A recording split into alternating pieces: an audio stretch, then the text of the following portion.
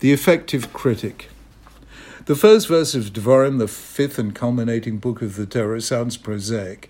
These are the words that Moses spoke to all Israel beyond the Jordan, in the wilderness, on the plain opposite Suf, between Paran and Tovel, Lavan, Chatzerot, and Dizahav. Now, there's no hint of drama in those words, but the sages of the Talmud found one, and it really is life-changing. What's odd in the verse is the last place name, Dizahav. What and where is this place? It hasn't been mentioned before, nor is it mentioned again anywhere else in Tanakh. But the name is tantalizing, Dizahav. It seems to mean enough gold. Gold is certainly something we've heard about before. It was the metal of which the calf was made while Moses was on the mountain receiving the Torah from God. This was one of the greatest sins of the wilderness years. Might the enigmatic mention of a place called enough gold have something to do with that? From these clues and cues, the sages inferred a remarkable drama. This is what they said. It comes from the Talmud Bavli. Moses, hitiach Devarim, he hurled words, he spoke audaciously towards heaven. The school of Rabbi Yanai learned this from the words Dizahav. What do these words mean? They said in the school of Rabbi Yanai, thus spoke Moses before the Holy One, blessed be he, sovereign of the universe, the silver and the gold, Zahav, which you showered on Israel until they said, die, enough, was what caused them to make the calf. Rabbi Chia bar Abba said it's like the case of a man who had a son who bathed him and anointed him and gave him plenty to eat and drink and hung a purse around his neck full of money and set him down at the door of a house of ill repute. How could the child help sinning? Moses, in this dramatic rereading, is portrayed as counsel for the defense of the Jewish people. Yes, he admits to God, the people did indeed commit a sin. They made a golden calf, but it was you who provided them with the opportunity and the temptation. If the Israelites hadn't had any gold in the wilderness, they couldn't have made a golden calf. Besides which, who needs gold in the wilderness? There was only one reason the Israelites had gold in the wilderness, because they were following your instructions. You said to them, tell the people that every man is to ask his neighbor and every woman is to ask her neighbor for objects of silver and gold. You told them to take gold with them. Therefore, don't blame them if they took the gold and made a golden calf out of it. Please instead forgive them. Now, this is a wonderful passage in its own right. It represents what the sages called chutzpah klapi shamaya, audacity toward heaven. Incidentally, we tend to think of chutzpah as a Yiddish word, but in fact it's an Aramaic word, and it comes to us from the Babylonian Talmud. The question, though, is this: why did the sages choose this passage to make this point?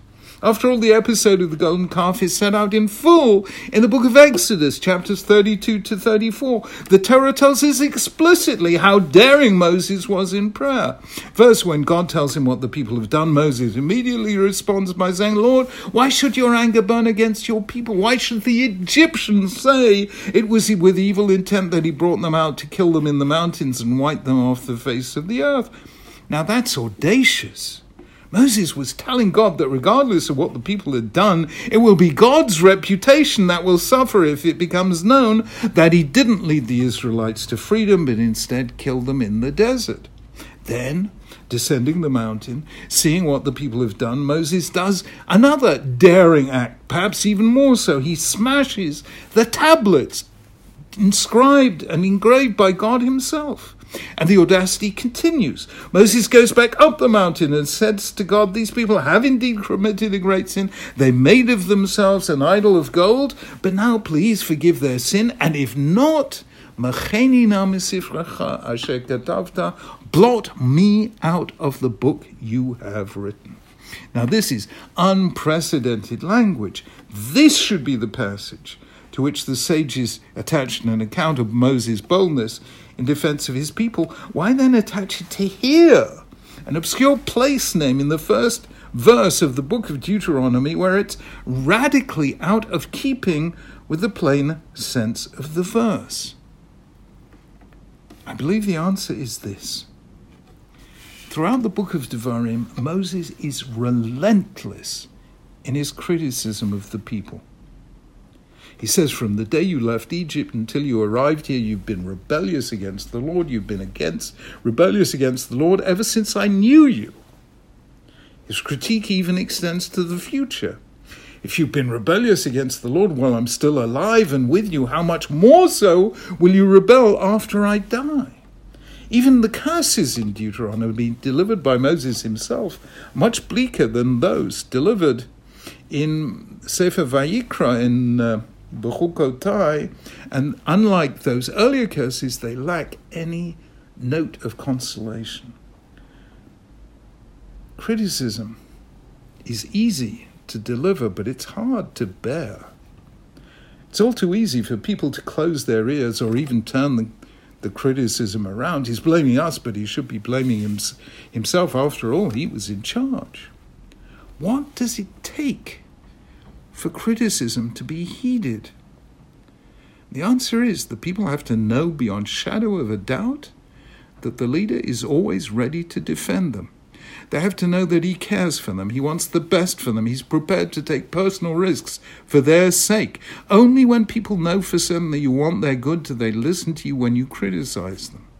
That is what led the sages to give the interpretation they did to the place named Dizahav in the first verse of Devarim. Why was Moses able to be as critical as he was in the last month of his life? Because the people he was talking to knew that he had defended them and their parents in his prayers for divine forgiveness, that he'd taken the risk of challenging God, that he had declined God's offer to abandon the Israelites and begin again with him. In short, that his whole life as a leader was dedicated to doing what was the best for the people. When you know that about somebody, you listen to them even when they criticize you. One of my all-time heroes is the great Hasidic Rabbi Levi Yitzchak of Berdichev, lived in the 18th century. Many stories are told of how he interceded with heaven on behalf of the Jewish people. My favorite, doubtless apocryphal story is this. Levi Yitzchak once saw a Jew smoking in the street on Shabbos. He came up to him and said, "Dear Jew, my friend, surely you've forgotten it's Shabbos." "No," said the other, "I know it's Shabbos." "Then surely you've forgotten that smoking is forbidden on Shabbos." "No," said the man, "I know it's forbidden." "Then surely you must have been thinking about something else when you put a cigarette in your mouth and lit it." "No," said the other, "I knew what I was doing." At this, Levi Yitzchak turned his eyes up to heaven and said, "Ribbonei shel olam, sovereign of the universe, who is like your people Israel? I gave this man every chance, and still he can't tell a lie." Well, the great leaders of Israel were the great defenders of Israel. The people who saw the good within the not yet good. That's why they were listened to when they urged people to change and grow. That's how the sages saw Moses. This was the man who had the audacity to win forgiveness for the people who made the golden calf. It is easy to criticize. It is hard to defend. But the Midrash about Moses tells us a life-changing idea. If you seek to change anyone, make sure that you're willing to help them when they need your help, defend them when they need your defense, and see the good in them, not just the bad. Anyone can complain, but we have to earn the right to criticize. Shabbat Shalom. Now this is unprecedented language. This should be the passage to which the sages attached an account of Moses' boldness in defense of his people. Why then attach it to here, an obscure place name in the first verse of the book of Deuteronomy, where it's radically out of keeping with the plain sense of the verse?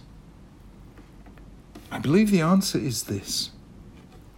Throughout the book of Devarim, Moses is relentless in his criticism of the people.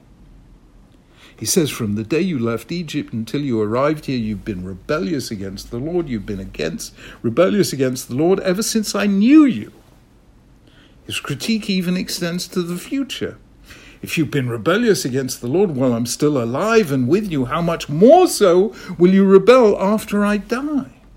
Even the curses in Deuteronomy delivered by Moses himself, much bleaker than those delivered in Sefer Vayikra in Bechukotai, and unlike those earlier curses, they lack any note of consolation. Criticism is easy to deliver, but it's hard to bear. It's all too easy for people to close their ears or even turn the criticism around. He's blaming us, but he should be blaming himself. After all, he was in charge. What does it take for criticism to be heeded? The answer is the people have to know beyond shadow of a doubt that the leader is always ready to defend them. They have to know that he cares for them. He wants the best for them. He's prepared to take personal risks for their sake. Only when people know for certain that you want their good do they listen to you when you criticize them. That is what led the sages to give the interpretation they did to the place named Devarim in the first verse of Devarim. Why was Moses able to be as critical as he was in the last month of his life? Because the people he was talking to knew that he had defended them and their parents in his prayers for divine forgiveness, that he'd taken the risk of challenging God, that he had declined God's offer to abandon the Israelites and begin again with him. In short, that his whole life as a leader was dedicated to doing what was the best for the people. When you know that about somebody, you listen to them even when they criticize you. One of my all-time heroes is the great Hasidic Rabbi Levi Yitzchak of Berdichev, lived in the 18th century. Many stories are told of how he interceded with heaven on behalf of the Jewish people. My favorite, doubtless apocryphal story is this. Levi Yitzchak once saw a Jew smoking in the street on Shabbos. He came up to him and said, "Dear Jew, my friend, surely you've forgotten it's Shabbos." "No," said the other, "I know it's Shabbos." "Then surely you've forgotten that smoking is forbidden on Shabbos." "No," said the man, "I know it's forbidden." "Then surely you must have been thinking about something else when you put a cigarette in your mouth and lit it." "No," said the other, "I knew what I was doing." At this, Levi Yitzchak turned his eyes up to heaven and said, "Ribbonei shel olam, sovereign of the universe, who is like your people Israel? I gave this man every chance, and still he can't tell a lie." Well, the great leaders of Israel were the great defenders of Israel. The people who saw the good within the not yet good. That's why they were listened to when they urged people to change and grow. That's how the sages saw Moses. This was the man who had the audacity to win forgiveness for the people who made the golden calf. It is easy to criticize. It is hard to defend. But the Midrash about Moses tells us a life-changing idea. If you seek to change anyone, make sure that you're willing to help them when they need your help, defend them when they need your defense, and see the good in them, not just the bad. Anyone can complain, but we have to earn the right to criticize. Shabbat Shalom.